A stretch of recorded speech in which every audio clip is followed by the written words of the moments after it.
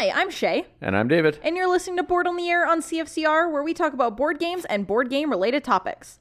On tonight's show, we will be discussing what we've been playing, the news, and for our main topic tonight, we're gonna be discussing completionism in the board game community. Yes. So people and stuff that need to have everything for a board game. Yeah. Or genre or board games. I need to have every board game. Yeah. In general, we just need to have every single one. I just need them all. Yeah. And a bigger house. And a bigger room just for them. Bigger room just for the games. Yes. That is our plan for tonight. We'll see how that goes. It's going to be fantastic. Yeah, it'll be riveting. It'll be awesome. Okay. First, we're going to talk about what we played, and miraculously enough, Shaylin did play board games last week. I did, and also shocking, we played the same games. I know it's surprising. It is odd when we play the same games. Especially when we live in the same house and we don't go anywhere. Exactly. So the big one? Rise of Queensdale. So excited. I was thinking Smartphone Inc. Oh, sorry. Okay. We will start with Rise of Queensdale. Okay.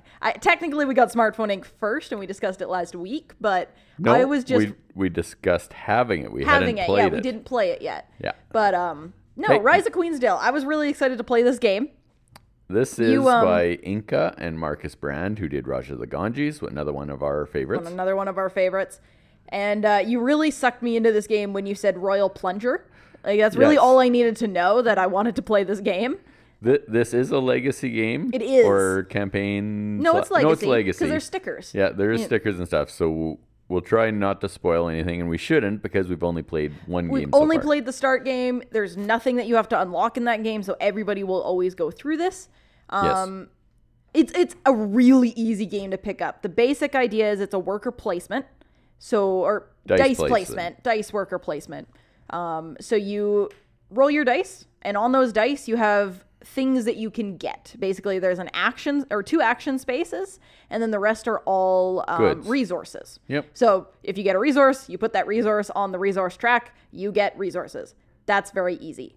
The actions, there's a whole board full of things you can do, such as getting bread, coins, using them to get morale, building things on your map, getting assistance, getting herb huts, stuff like that, moving your little guy on the main board. So everything you can do is on that. There are workarounds of this track. If you don't roll any actions, you can spend a resource and that matching resource die to use that as an action, which is nice because as with most dice rolling, you never roll what you want, right? Yeah, I thought the mitigation of the dice was a neat idea where the dice that don't have specifically an action allowed or a free action is how I guess we should phrase it, allow you to use that die with the matching resource to take an action. Yeah, that way you're never stuck with nothing to do, right? Unless you don't have the resources. But I never found at any point I didn't have a resource I could use with a die. Exactly. And the neat thing was that each resource had a limited amount of spaces where people could put dice as well. So you couldn't just sit there and load up on dice or on resources. Exactly. And the first person to go there got a bonus. Yeah, you'd get an extra one. Which it was clean. Yeah, it played so well. It looks more complicated than it is, sort of like Raja's. It's a really big game. Like, you need a lot of space for this game because there's the main board, which has 4 different sections of a lot of tiles. And then 2 sideboards, which are half the size of the main board that you have to find space for on your table. Plus, you have your own little character board in front of you. Plus 3 boards of buildings you can build. Plus 3 boards of buildings you can build, plus your dice. Yeah. So it's huge. It's a big game. It was kind of funny because you look at the rule book or the setup, and it shows it all fitting neatly. And it wasn't to scale. It doesn't. No. I mean, it fits. You just got to make it fit. Yeah. There's a big table presence to this. So like one of those boards is the action track. The other one is both your score track and also your morale. Morale is just a way to basically get more points and activate buildings on your board, which is going to come in handy later on in the game, I think, because it activates production buildings, which give you things. Yeah. Which you don't have, you don't start with any buildings off the bat, so you have to build those. Yeah, so there was production buildings and storage buildings is what was available in the first game. Production buildings, anytime you move your morale up to a space that has a pink line on it, you got whatever production buildings you had. The storage buildings worked a la Charterstone, where you could only hold so much at the end of each game. Yeah. And this allowed you to increase that amount. Exactly. So legacy game, you carry stuff over that you have space for. Yep. And then, so yeah, you got your morale. The scoring in this game, the way you win, is really interesting. So the premise behind this game is you are building a city/castle for the queen who's sick. Sick, yes. I assume that's going to play into the story, but right now there's no aspect to that. So you're trying to get a certain amount of victory points that shows that you've done a good job, right? Building, you're building your city. And so you start off with everybody's trying to get to 10 points. Yep. And you gain points through building, through getting up on the morale track, and also building herb huts. And herb huts allow you to move and gain bonuses that are on the board. Yeah, there's a bunch of herbs around the board, and if you walk over them with your scout, you get them. It. Yep. So that's also a neat aspect. If you get there, then what I found really cool was that, whoever gets to that 10 points, for the next game, they have a higher amount to get to. Yeah. But the other people still have to reach that 10-point one. Yeah, so the game, from what we've read, is there's about 10 epochs, and each epoch has a different goal. Yeah. And once you reach one of them, you get a new one, right? And if you haven't reached it, you're still going for that same epoch. It's just the person who previously got there has a much harder goal. So we know in the second game, Shay, who won the game, and as usual in a legacy game, I finished last. So we're going for 10 points, and she's going for 16. Yeah, and also the amount of points I get for certain items has increased as well. Okay, so I didn't know that. No, so in the base game, when you build a building, you get 2 points. I get 3, and you get the trumpet. I think you got 1, and now I get 2. But I still only get 1 for the herb huts. See, that's going to be interesting how it plays out going forward, because if it's just a matter of, okay, I no longer need 10 points, 16 points, but I get double the points every time I do something. Except I only get 1 more point. I don't get double. It's not quite double, but it does increase it, so you're still going to reach there pretty quick. Theoretically. Right? In theory. Yeah. But also, if you didn't make it, you get a bonus for the next game of a different die side. So you're still building. You're building die in this. You're adding stickers to your dice, which is neat. It's a different style of the legacy that we've seen so far. Yeah. So yeah, I really enjoyed it. I mean, I won. It was great, but I thought it was really easy to pick up, and it was fun to see like what you could do with the dice that you get.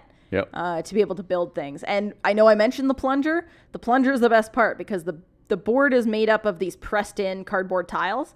To get them off of the board so you can replace them with building tiles, you stick the plunger on it, and they pop up, and then they pop off the plunger. Fantastic. Just wonderful. And just the cleanest pop sound as they It's come off. so satisfying. Yeah, I really liked the game. I thought the table presence was great. I thought the rules were very approachable. And I'm really looking forward to getting through this game and playing it a bunch more. Yeah, definitely. Yeah. So the second one we're going to talk about is Smartphone Inc., which is the Kickstarter that came in last week that I discussed or mentioned in the news. We mentioned because it showed up last week, like the day of. Yeah, it showed up on our recording day last week. Yeah. Smartphone Inc., you are it's a 1 to 5 player game. You are running a smartphone company. And your goal is to move into different markets and sell your phones. It's very economic. I would say it's medium weight.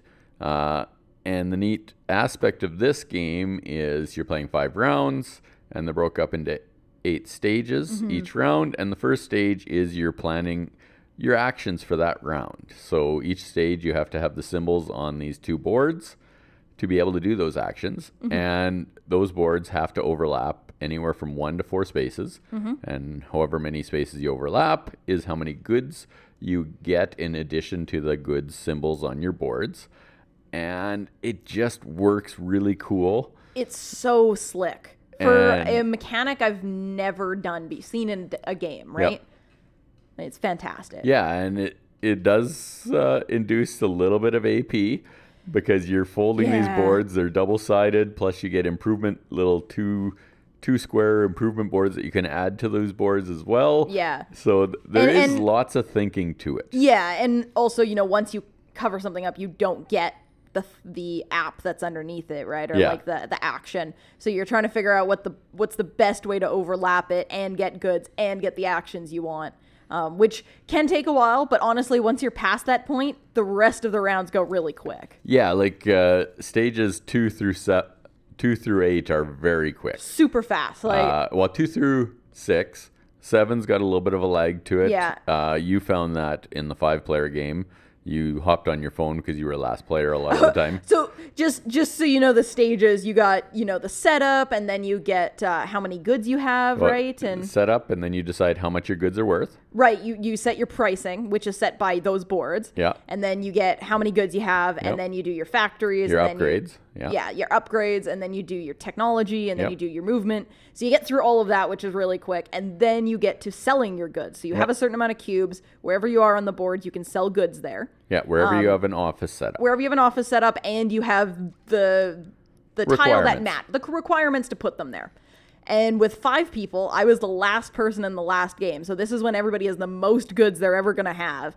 And I was just like, okay, if I watch this, I can't plan anything out, right? Like, I just have to wait until it's open for me to play. So I just kind of hopped on my phone for a second. Yeah, the board is changing rapidly in that selling stage because there's only X amount of spaces for each region you're in, and you have to sell left to right.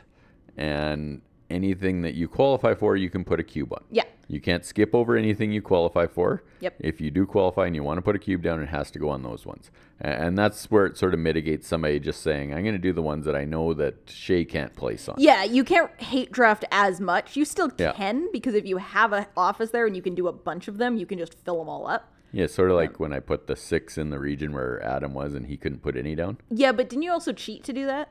Only once. Yeah, that was the one you cheated at. Yeah, but then I did it the following round uncheating. Perfect. But it's great. It definitely with 5. Honestly, it played great with 5 people. There were only a couple times where I was kind of like waiting, and I think it's that 5th player. That was the time I found there was the most wait, and that's just because everybody has to place 12 goods out, right? Yeah, it was that last round. Yeah. We played it with 3, 4, and 5 players last week. It comes with 2 boards, a 2 to 3 player board and a 3 to 5 player board. Yeah. We found in the 3-player, in the 2 to 3 player board that we played on, it was just too snug, and it really limited what people could do if you weren't one of your turn order really, really factored in that the 2 to 3 player game. So probably for 3 you'd play with the big board, but maybe for 2 the little one would be good. I think with 2 you could play that little board, and it would be a much better game. Yeah. But it played great with 4 and 5. That's what I played. Exactly. And the boards and everything are beautiful. Oh, fantastic production quality. Double layer boards. It's cubes and... Well, that's the thing. The resin pieces, there's cubes, there's stairs, which are like movement and technology. Markets, sorry. Yeah. And then there's the houses, which are your offices. They're great. Honestly, it's everything about this game is top notch. Yeah. And even though it's not a game where the theme is necessary important, like you're selling smartphone stuff, right? But really you can just get lost in the mechanic. They still do a really good job of making everything play into that theme. Like the score track's an iPad. Yeah. And the rule book looks like an owner's manual for a phone. They really went full out on the production. They just nailed it. The theme of the game, the look of the theme of the game. Yeah. Not to say that theme comes through any more than any Euro. Yeah. But it does its best it can with it. Just looks awesome. I was excited to see the rule book. That's how good they did, how well they did this. And the rules are simple. The game has some thought to it. Your mom was very, very good in that she said, well, I'm not doing very well, but I'm having fun because I feel like I'm still accomplishing stuff, even though I'm a little bit behind in the game. Every game we've played has been close.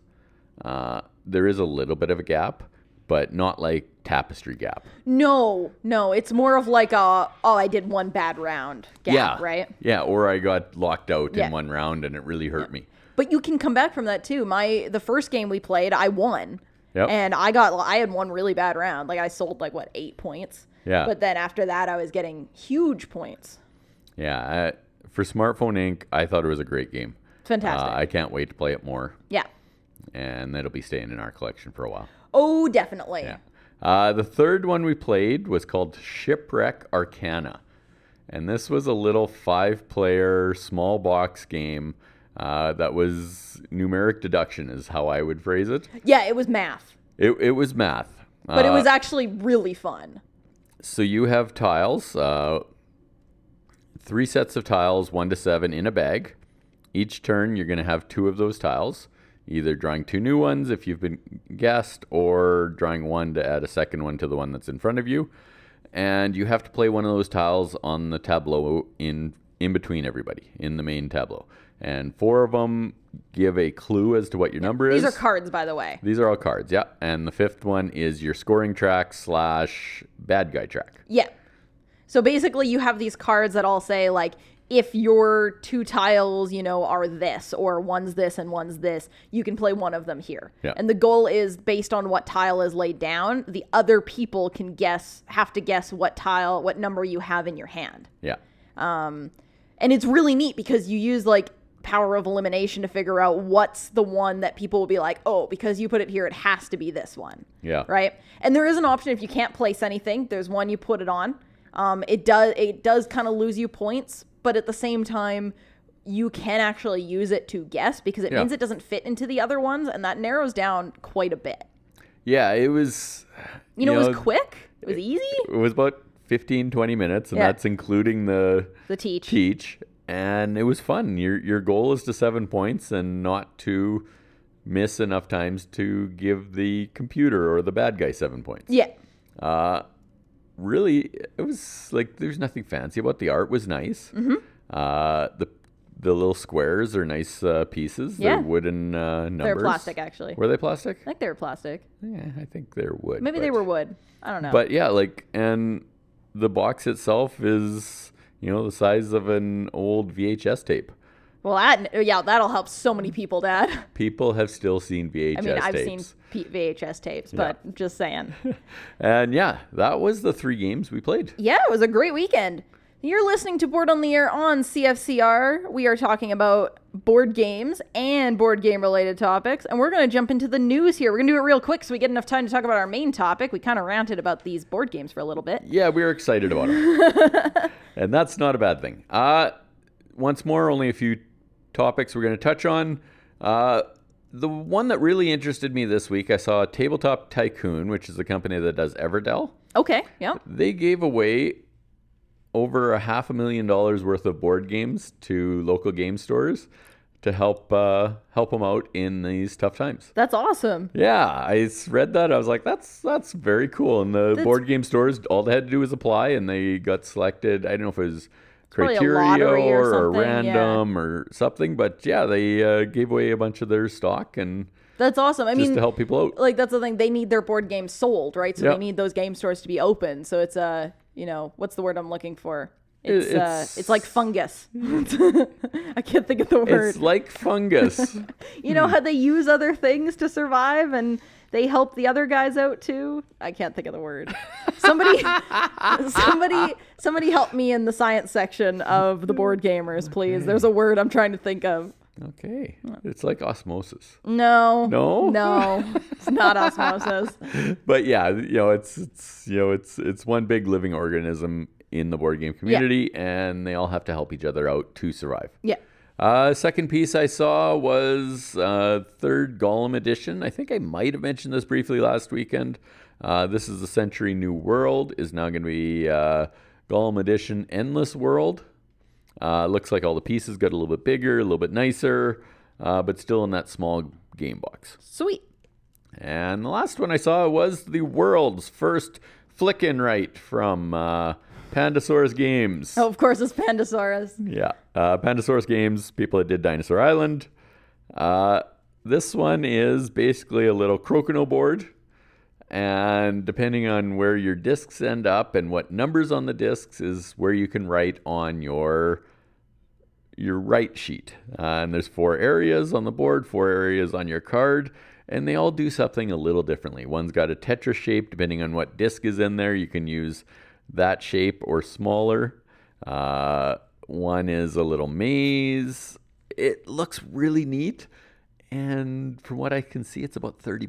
That's pretty good. Yeah, it's just, I came across it and me and your mom watched a video on it and was like, this looks really fun. That could be fun. Yeah. So, all right. Yeah. Sweet. Pandasaurus Games pushing the envelope again. 3 good news items. Yeah. Okay. We are on CFCR and got about 8 minutes left. We're going to talk about completionism. We nailed that.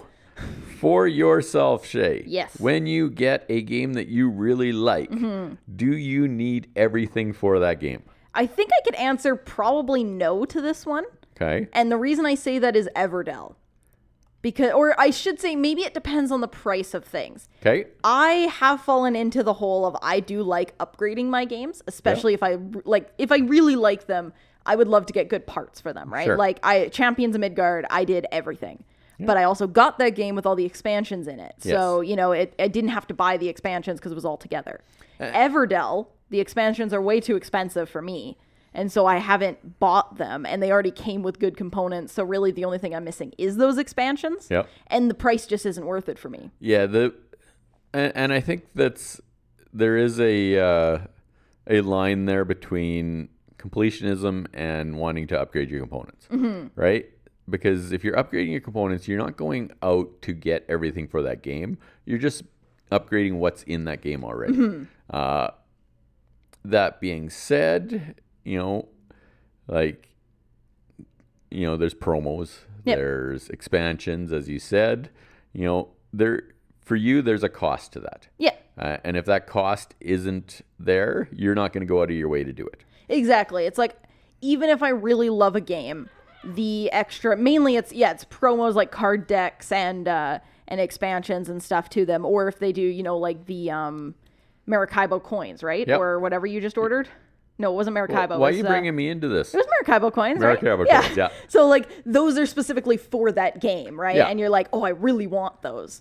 It has to be worth it to me. Yeah, and I think I fall in the same category as you, only that I will spend the money if I'm told it's worth it, or if I've played it and that expansion helps it, or those promos help it. Yeah. Or they're cheap. If stuff is cheap, I will get that for games. Like Great Western Trail, I've added stuff that by no means is that great. Yeah. But it was cheap, and it doesn't take away from the game. Yeah, and I did that with Everdell too. I bought some promo card packs, right? Yep. They were like $5, so like why not throw them in? But I'm not going to buy the $60 expansion. And see, I solve the whole playing and liking thing by just not playing it. Yes. And then I don't have to want to buy it. Well, and there you go, right? I don't consider myself a completionist. No. I do consider myself a deluxeifier. Mm-hmm. If there's a game I like, I am going to go out of my way to make that game as pretty as I possibly can. Yeah.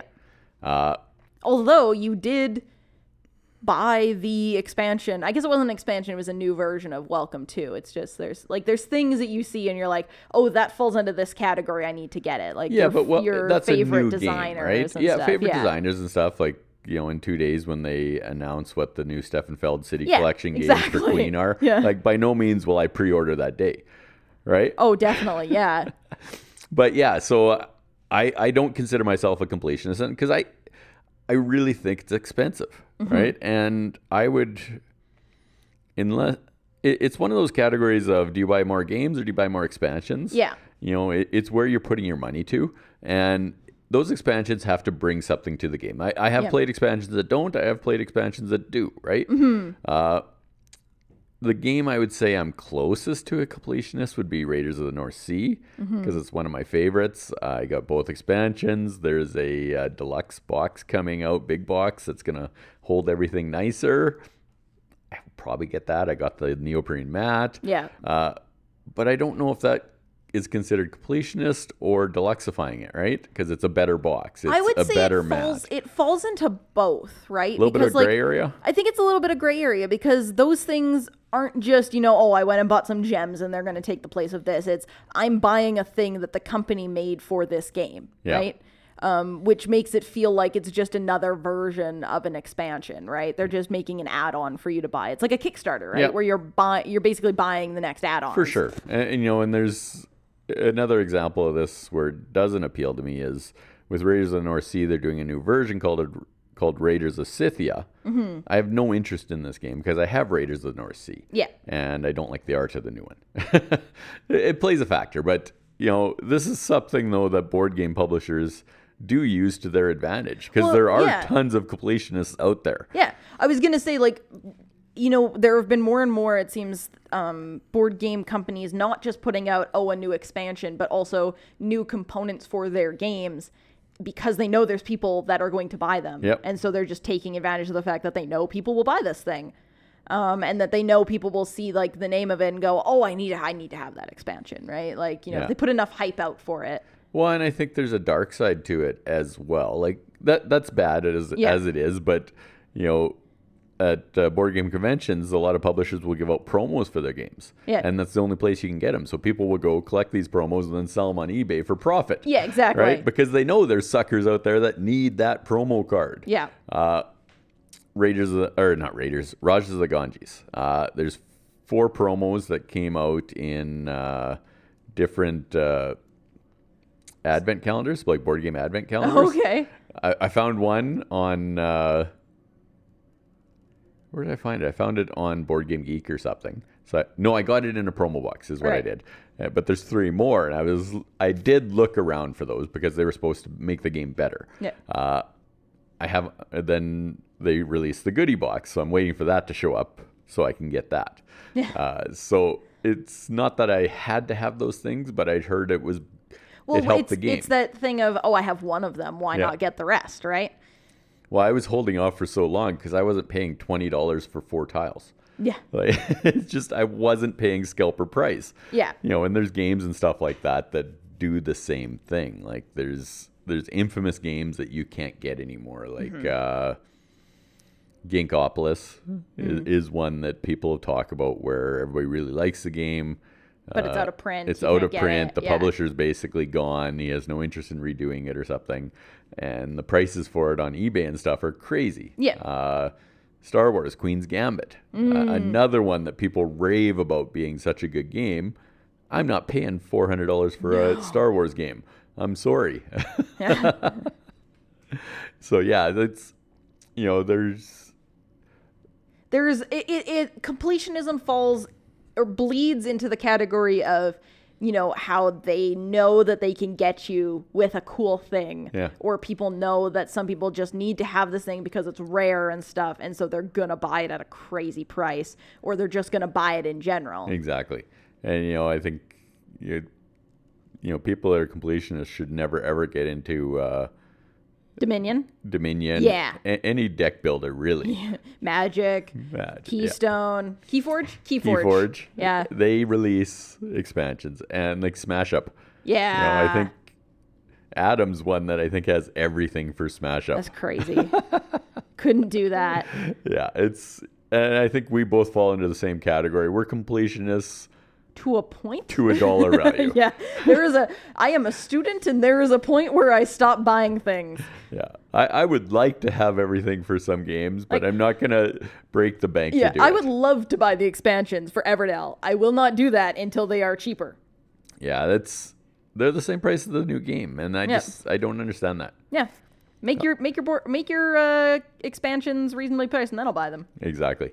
I'm David. And I'm Shay. And you were listening to Board on the Air on CFCR. And you guys have a great week. See you next week.